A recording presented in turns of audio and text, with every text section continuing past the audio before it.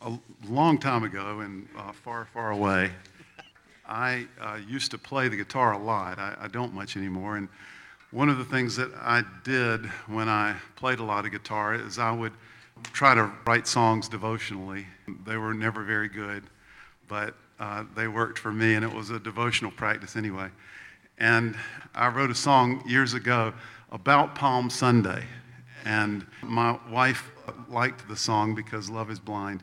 And so I asked Diane if she would do a favor for me this week, and she said, yes, if you would sing the Palm Sunday song on Sunday. So since I was doing this, I decided that I would, and I did not at the 9 o'clock service because I get out of this anytime that I can, but Diane is in this service, so because her love is clearly conditional. So I'm going to ask you to sing the chorus with me, and the chorus goes like this. Hosanna be to the one who is forever the same. Blessed is he who comes in the Lord's name. Try that with me. Hosanna be to the one who is forever the same. Blessed is he who comes in the Lord's name. One more time, Hosanna. Hosanna be to the one who is forever the same. Blessed is he who comes in the Lord's name. That's pretty amazing. All right, so here are the verses.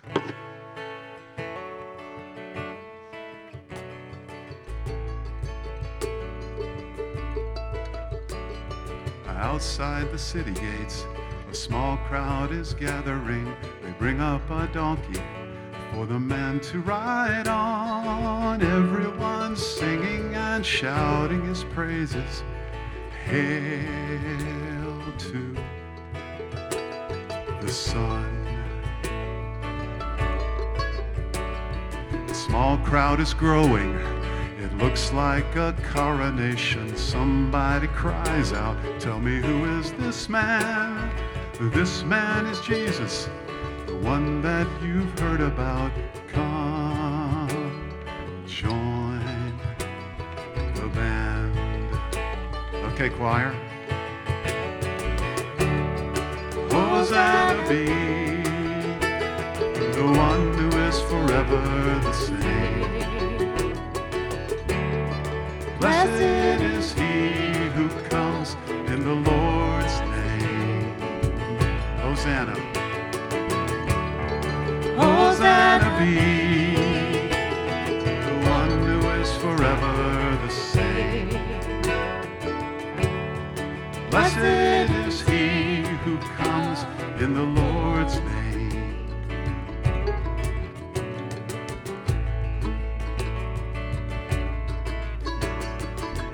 To Jerusalem, go tell the people that Messiah is coming, as your prophets foretold.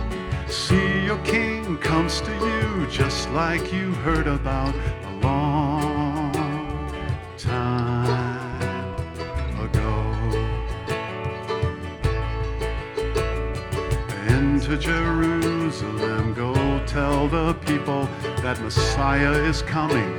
He is gentle and wise. He enters the city surrounded by followers, and Hosanna's rise. Hosanna. Hosanna be to the one who is forever the same. Blessed is he who comes in the Lord's name. Hosanna be one who is forever the same.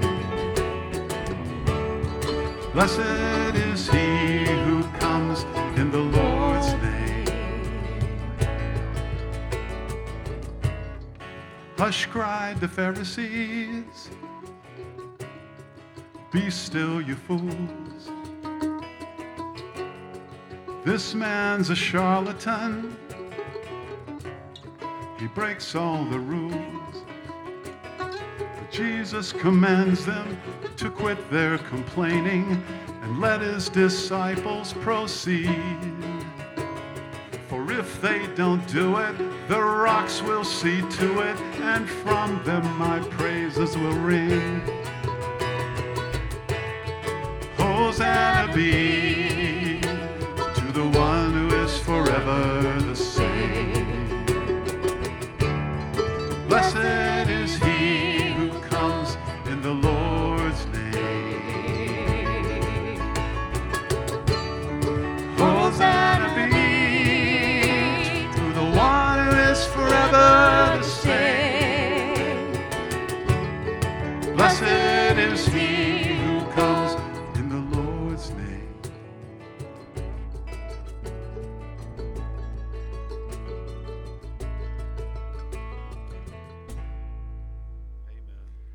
Amen. Amen.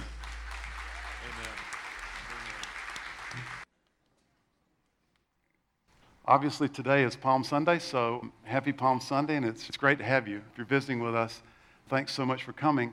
The Palm Sunday story, as we'll find out today, reminds us of one of the most fundamental truths about our spiritual lives, and we can't make progress unless we get this.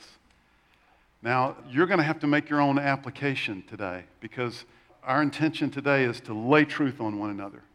But it is a profound, mind-blowing, bone-rattling truth. And the truth that we're going to talk about today is just the beginning of the spiritual life for us. And at every point when we feel like we're falling away or we're getting dusty or dry, this is what drives us back. This is how we get reconnected. So I'm going to start by reading the Palm Sunday story. And for the first part of this, you can remain seated. When we get to the very end, I'm going to ask you to go old school, and we'll stand out of reverence for God's word. But we're going to look at Luke chapter 19, verses 29 through 44. And I understand from the 9 o'clock service that I put a different translation into the screen than I read this morning. So I'm going to read from the screen. So I'm going to read Luke 19, 29 through 44. I'd love for you to look along. It's on mygateway.life, or if you have a Bible, please open up to Luke chapter 19. As he approached Bethphage and Bethany at the hill called the Mount of Olives. So this is probably written for people who are not native Jerusalemites, because he would have said normally the Mount of Olives, but he says the hill called the Mount of Olives. He sent two of his disciples saying, "Go to the village ahead of you, and as you enter it, you'll find a colt tied there which no one has ever ridden. Untie it and bring it here. If anyone asks you, 'Why are you untying it?' say, 'The Lord needs it.'" Those who were sent ahead went and found it just as he told them. As they were untying the colt, its owners asked them, "Why are you untying the colt?" They replied, "The Lord needs it." They brought it to Jesus, threw their cloaks on the colt, and put Jesus on it. As he went along, people spread cloaks on the road. When he came near the place where the road goes down the Mount of Olives, and some of you will remember, Diane and I had the opportunity, thank you, Gateway, to go to Israel a couple of months ago, and we were in Jerusalem, and I was surprised. I told you the week we got back, I was surprised at the hilliness of Jerusalem. Jerusalem is built on a series of hills, 3, I think, and one of those hills, the smallest, is the Mount of Olives. It's an olive grove at the top, and in the middle there's an olive press. That is the Garden of Gethsemane. And it goes down literally to the Kidron Valley, and then it goes back up again to the entrance into Jerusalem and to the Temple Mount. When he came to the place where the road goes down the Mount of Olives, the whole crowd of disciples began to joyfully praise God in loud voices for all the miracles they had seen. Probably what's happening here is this is Passover time, and in the high holy traveling holidays, the festival holidays, tens of thousands of people would descend on Jerusalem for the celebrations. And they would come from all over Judea, and there were many who had come from Galilee. Some of those had been people who had sort of gathered around Jesus, but all of the people who would have been from Galilee would have been people who had heard him or heard of him, and the Galilean crowd is probably gathered kind of spontaneously in this area outside of Jerusalem, and now they see the parade and they begin to join in. And what happens is a spontaneous fulfillment of what we read in Zephaniah earlier. This is like exactly the picture. If you had drawn it up, this is the picture of what it would have looked like had the Messiah come into Jerusalem, and they are enacting it, almost unawares. Blessed is the King who comes in the name of the Lord. Interesting, blessed is the one who comes in the name of the Lord is the thing from Psalm 118, the Hallel it's called, that would have been sung when Messiah comes into Jerusalem. This was kind of a standard greeting during the festival holidays when pilgrims would come to the Jerusalem area. When they would come into Jerusalem, the Jerusalemites would greet them by saying, blessed is the one who comes in the name of the Lord.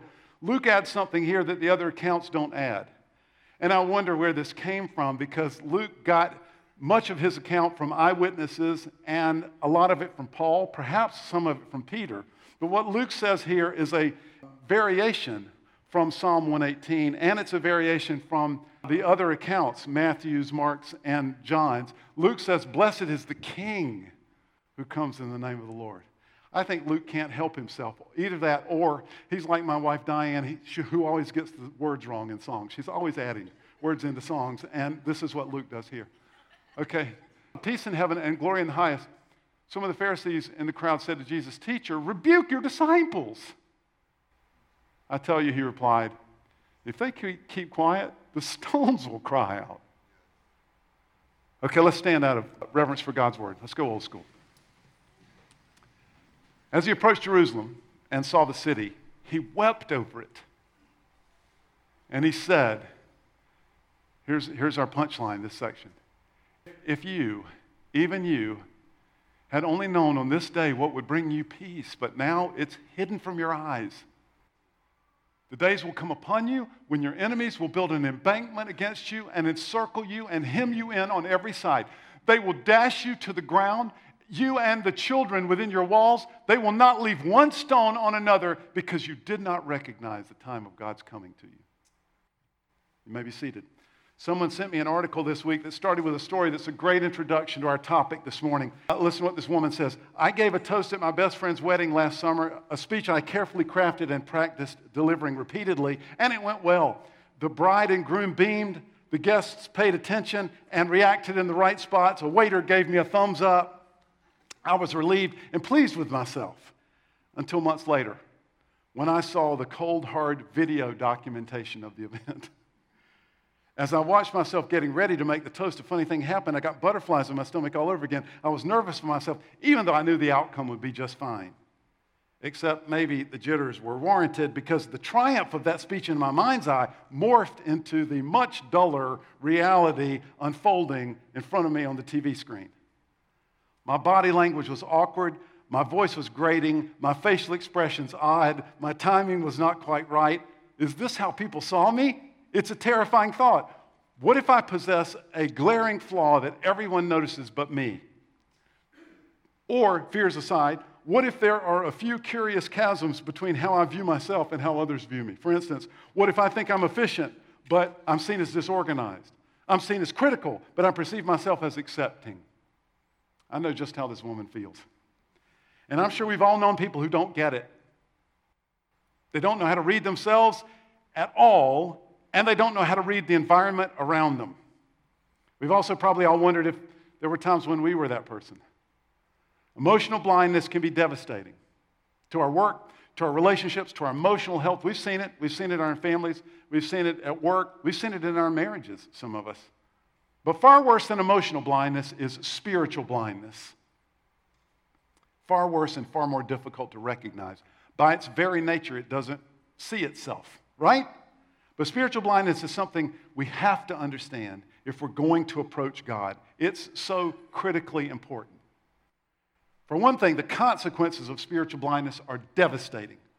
It leads to the ruin of our whole lives and our eternal destiny. Plus, spiritual blindness is the enemy of personal growth. Spiritual blindness is the enemy of personal growth. At one point, in frustration, Jesus makes exactly this point. He says to a crowd, this people's heart has grown dull, and with their ears, they can barely hear, and their eyes, they have closed, lest they should see with their ears and understand with their heart and turn, and I would heal them. We don't make progress in personal growth. We don't get healed. We don't make progress in any of the ways that matter most when we are spiritually blind. It's clear from the Palm Sunday story that the religious leaders around Jesus were spiritually blind. In fact, this is just the latest of many episodes between Jesus and these leaders that demonstrated this. They rejected his ministry, they were offended at his claim to be the Son of God, and they felt mostly contempt for Jesus' uncouth followers. In short, the religious leaders didn't believe Jesus, they didn't understand him, they didn't get it, their hearing was dull, their eyes were closed. They were spiritually blind. But before we throw too much shade at these guys, let's remember their disdain and their rejection is kind of understandable. Jesus' claims are extraordinary, to say the least, and the stuff that happened around him throughout his ministry it's remarkable, but there are just times when it's odd. Nothing about him was as they would have expected it to be if he really was the long-expected Messiah. And they had studied this stuff extensively. These guys had PhDs in the Old Testament law. Many of them had dedicated their lives to studying this stuff. They had categories and analysis and centuries-old ways of thinking about the activity of God. So I think it's pretty easy to be gracious toward them. Let's face it, it's hard for anyone to believe the claims of God, and being a first-hand witness might have made it harder, not easier. And yet, Jesus believed that these guys should have known better. Remember in verse 42, he says, would that you, even you, had known on this day the things that make for peace. And the even you there is an intensifier. In other words, you guys, especially you guys, should have known and been able to add up the signs. You should have seen this rightly. You should be at the head of this parade that's going on right now. And yet, they were spiritually blind. And for Jesus, this is a point of profound sadness because he knows the result of spiritual blindness. Remember, we said spiritual blindness results in ruin. And I want you to listen to Jesus' description in verses 43 and 44. I don't have it on the screen, but I want you to listen to this, and then I'm going to tell you about it. He said to them, for the days will come upon you when your enemies will set up a barricade around you and surround you and hem you in on every side and tear down to the ground, you and your children within you, and they will not leave one stone upon another in you, because you did not know the time of your visitation. In 68 AD, 35 years after Jesus, Roman legions acting under the command of General Titus surrounded the city of Jerusalem and began to slowly squeeze the life out of it, eventually building a barricade up to the city wall itself. In 70 AD, they breached the Jerusalem outer walls and they began systematically ransacking the city and destroying the temple itself. In the process, they slaughtered thousands of Jews. And of those who were spared from death, thousands more were enslaved and sent to toil in mines in Egypt. And many, many others were dispersed to arenas throughout the empire to be butchered for the amusement of the public. It was utter destruction. When Diane and I were in Jerusalem, we saw that they've dug down and found the road that went along the outer wall of what was at that time the city of Jerusalem. And those of you who go to Jerusalem with us next year, you'll see this. And you can see the wall at this time and the temple itself were built under Herod, and Herod crafted each of the stones. First of all, the stones they used were gigantic, and he had crafted each of the stones very carefully. It was kind of marked. It's almost as if he wrote an H on them. They know which stones were Herod stones and which stones belonged to the wall during the reign of Herod. And boatloads of those stones are just lying around, and they've crushed the road. That was the original road that ran along the edge of the wall. In fact, there's nothing left of the wall, the gigantic wall. There's nothing left except a small section that you now know of as the Wailing Wall or the Western Wall. Everything else was utterly destroyed. Spiritual blindness leads to ruin in your marriage, at work, in your family. And Jesus knew that it was coming. Let's apply this to our lives. We've been reading through the New Testament as a church. And those of you who have kept up with our devotional readings this past week, we read this section of Luke's biography. We read chapters 18, 19, and 20 of Luke. And I was struck by something this week. I don't think I've ever seen this before. a couple of stories before this account, before the time when Jesus comes into Jerusalem, and this heartbreaking observation from Jesus that follows. In chapter 18, this was in 19. In chapter 18, Luke talks about Jesus' encounter with a guy that, if you know these stories, you may know of as the rich young ruler.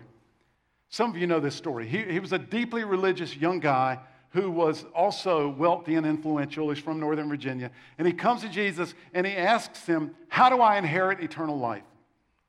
And Jesus ultimately, don't miss this, Jesus ultimately lets the young man know that his whole lifestyle, especially his commitment to his immense resources, his whole lifestyle is holding him back.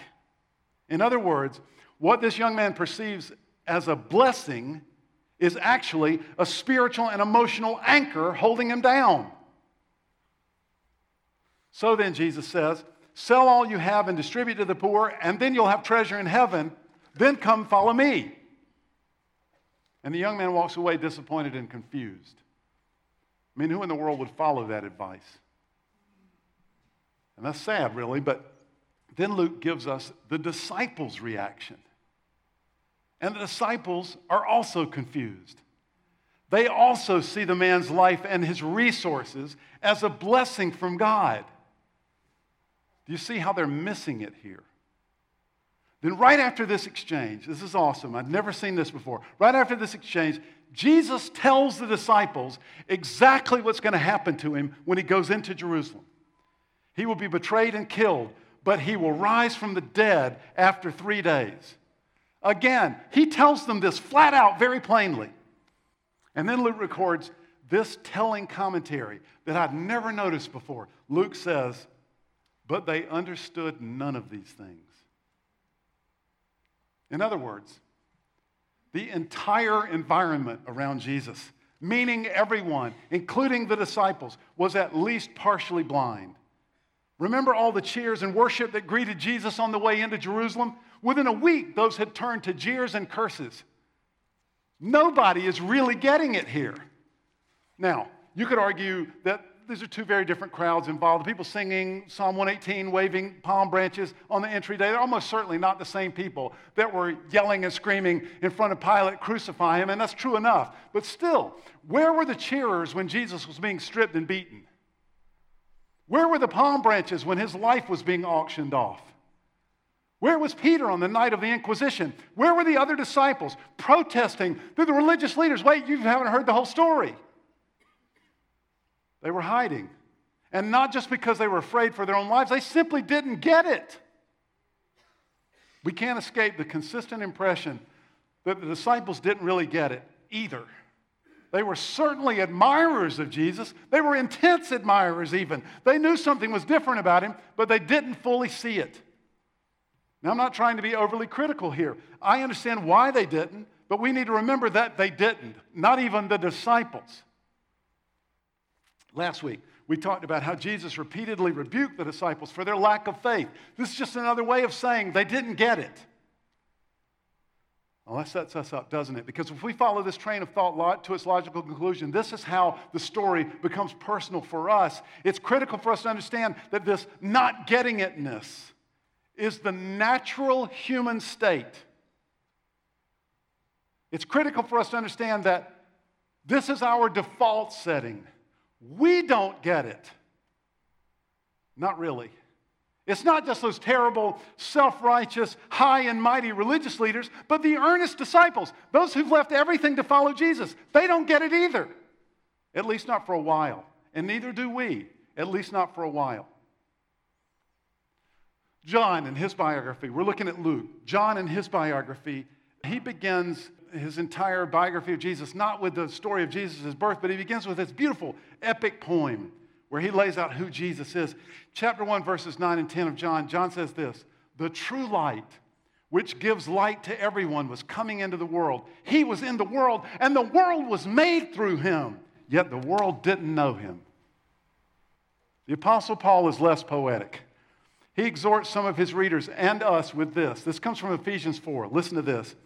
"You must no longer walk as the Gentiles do in the futility, in the purposelessness, in the blindness of your minds." Did you catch that? In other words, Paul is saying, You used to be clueless just like everybody else. You used to not get it. Don't be like that any longer. He goes on. They are darkened in their understanding, alienated from the life of God because of the ignorance is in them due to the hardness of their hearts. This is the default setting for all of us in all of our spiritualness. And by the way, surveys too many to number will tell us that almost all Americans think that they are profoundly spiritual. In all of our spiritualness, and in all of our cleverness, and all of our education, given all of our experience with the world, all that we've learned, we still don't get it. We don't get what's most essential anyway. We are spiritually blind. That's the default setting. And our spiritual understanding begins with that realization. And as I said, every time we drift, we move back by recognizing, wait, I'm one whose default setting is not getting itness. All right, that inescapable fact begs three questions based on the fact that we don't get it. Number one, how did we get this way? In other words, why are we spiritually blind? Two, how do we get over it? How do we get over our spiritual blindness? Three, what is it that we see when our eyes are opened? Okay, so let's take the first one. How did we get this way? Why are we spiritually blind? Turns out this is complicated. There are at least three factors involved, and I'll just list these. We won't talk about them, but I'll list them. Number one, there are indications that God himself sometimes blinds us. The Old Testament prophet Zephaniah, for example, and there are many examples, speaking for God, says this, quote, I will bring distress on mankind so they will walk like the blind. God sometimes causes us to be blind, usually as a judgment against our disregard of him. Secondly, there are even clearer indications that our spiritual enemy, the devil, blinds us. Paul acknowledges this in 2 Corinthians chapter 4. The God of this world has blinded the minds of unbelievers to keep them from seeing the light of the gospel of the glory of Christ, who is the image of God. But third, and most importantly, without question, the main reason for our spiritual blindness is that we choose it. Jesus put it like this. The light has come into the world, and the people loved the darkness rather than the light, because their works were evil. For everyone who does wicked things hates the light and does not come to the light, lest his works be exposed. In other words, we don't want people to know what's really going on with us, in us. We don't even want to know ourselves. We'd rather live in denial. We'd rather be blind. A couple of years ago, I had someone ask to see me, and they came into my office to talk about the darkness in their life and what was going on. And things were falling apart because of it. Their life was falling apart because of it. And it was partially exposed, but not fully exposed, and they were ashamed and guilty and also mortified and felt terrible about what was happening. And we talked like this for a while, and then I asked a few questions and more description around what's happening. So then at one point I said, well, I think it's brave that you've come. I appreciate you coming. Let's take a look at what's going on. And this person, very honest, and said something very telling, I think. They said, I don't think I can. And they never did. We choose to be blind. Paul, of course, is less poetic in the way he puts it. He says this, Romans 1, the wrath of God is being revealed from heaven against all the godlessness and wickedness of people who suppress the truth. They didn't lose it. They didn't miss it. They suppress the truth by their wickedness. Since what may be known about God is plain to them, because God has made it plain to them. For since the creation of the world, God's invisible qualities, his eternal power and divine nature, have been clearly seen, being understood from what has been made, so that people are without excuse. So we have no excuse. We are blind because we choose not to see. Imagine if we suddenly discovered that everyone who was physically blind was blind because they were choosing it. That would be revolutionary news. Did you know that 70% of the adult American population that's blind is unemployed? Think of how it could change lives if they knew they could just tomorrow choose to see. And spiritual blindness is far more devastating than physical blindness. It really is. It prevents us from making progress in all the ways that are most important in our lives, and it leads to ruin. And still we choose it. It's our default setting. Second question. So how do we get over spiritual blindness? How do we not choose it? If this is the default setting, what do we do to reset this default? Turns out this answer is pretty simple. But it's also humbling, and it's frankly difficult to accept. So I submit this to you and encourage you to stew on this. Here it is. The key to our spiritual sightedness is revelation from God. If we're going to see, God must open our eyes and show us. Let me explain. At one point in his ministry, Jesus asked his disciples who the crowd believes he is. So who do they think I am? They give him a variety of answers. And then, pointedly, Jesus looks at the disciples. He says, what about you?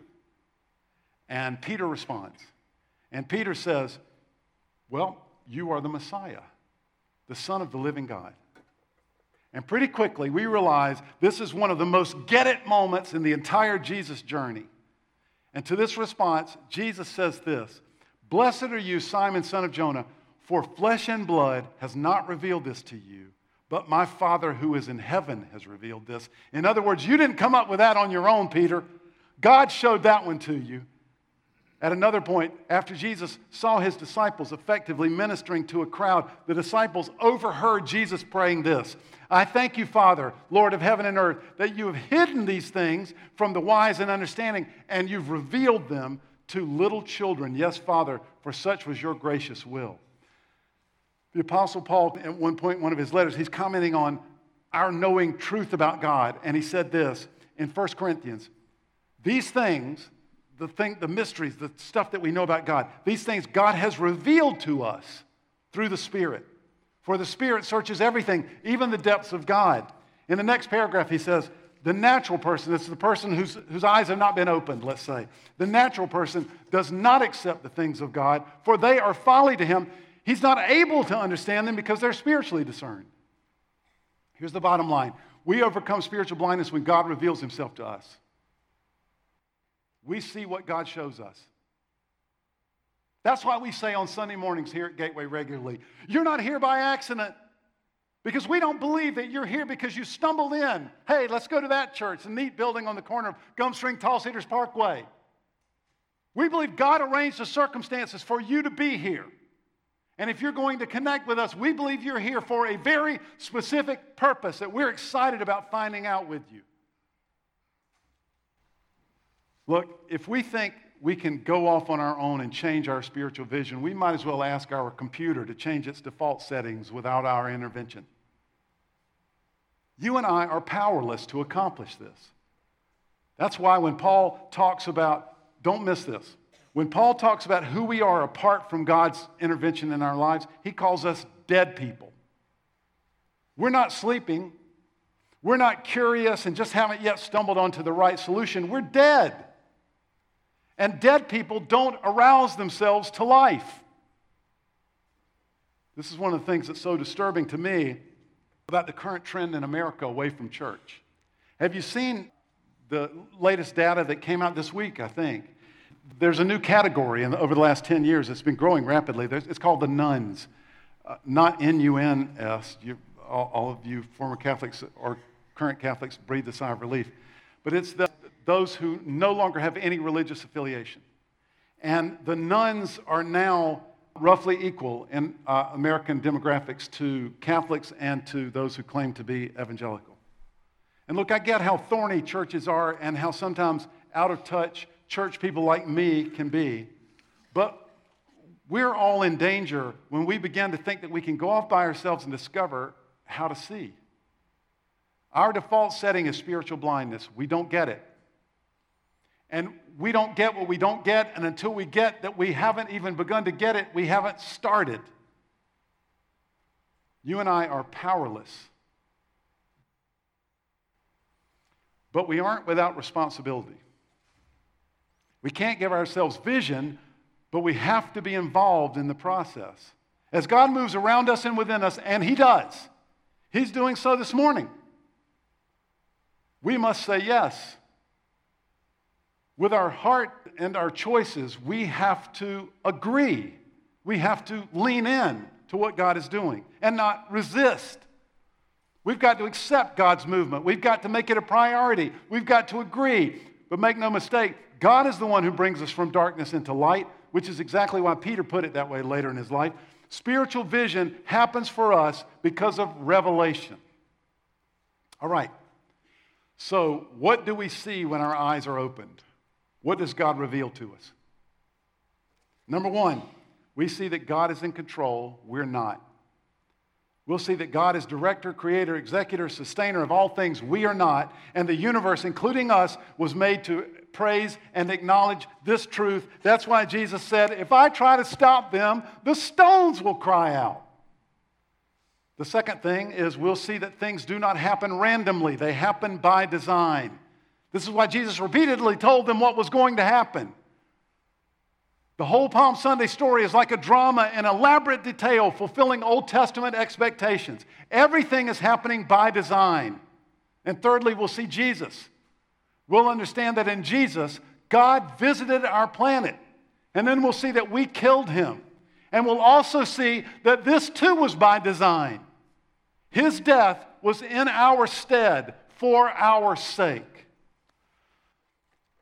Some of you know the story of the blind man. It was John 9. And there's a blind guy, and Jesus encounters him and heals him. He can see.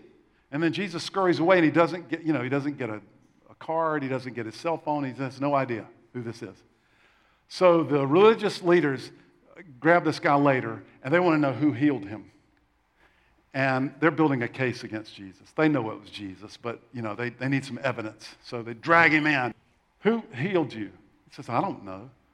What do you mean you don't? Who did it? I don't know who he was. It was awesome, but I don't have any idea. Phooey on you. So they go get his parents. His parents are awful, in my opinion. They come in, and is this your son? Yes. Was he blind? Yeah. Can he now see? Looks like it. How did this happen? Who did this?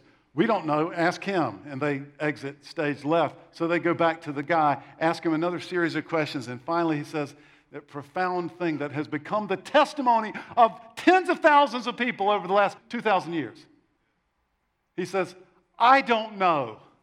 What I know is once I was blind and now I can see. That was the testimony of John Newton. If you don't know that name, you should. John Newton ran slave trading ships, taking African lives out of Africa and bringing them to the Americas in chains to be sold as human cattle. And during the years that he was running slaves back and forth from Africa to the Americas, he began to become familiar with the songs and the dirges of these African peoples. And he used one of those to write the most famous English language hymn ever written. Amazing grace, how sweet the sound that saved a wretch like me. I once was lost, but now am found.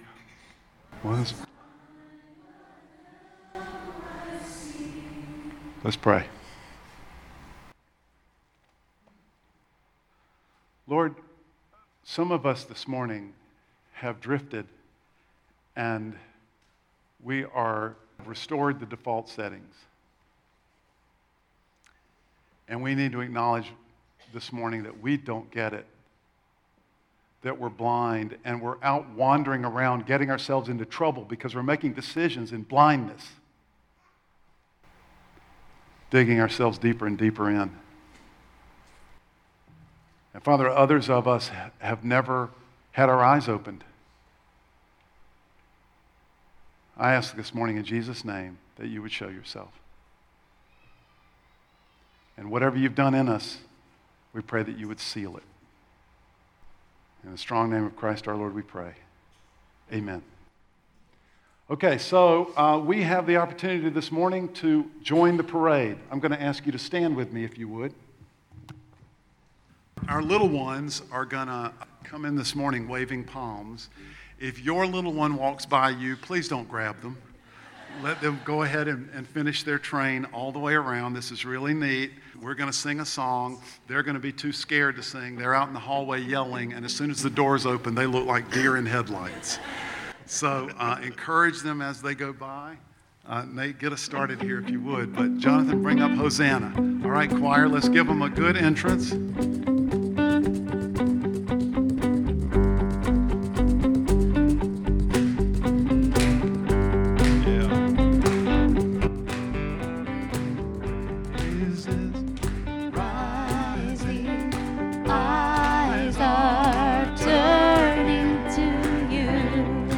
Choir. We turn to you. Hope is stirring. Hearts are yearning for you. We long for you. To see you, we find strength to face the day. Presence, all our fears are washed away. Washed away. Okay, choir. Hosanna, Hosanna. You are the God who saves us, worthy of all our praises. Hosanna.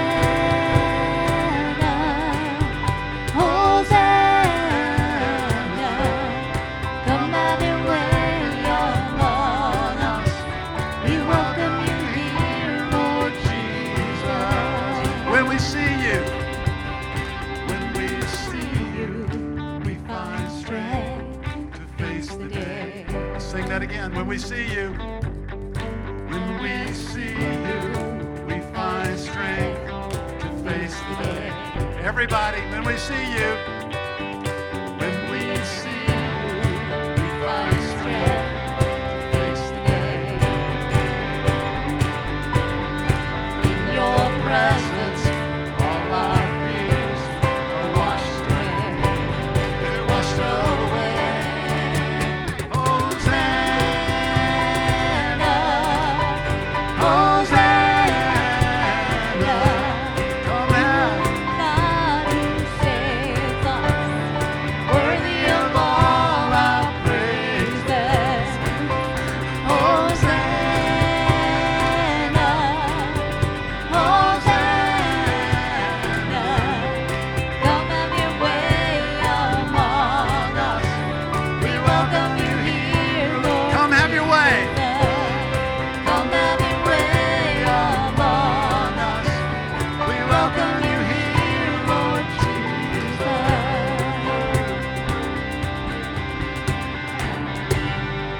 And all God's people said.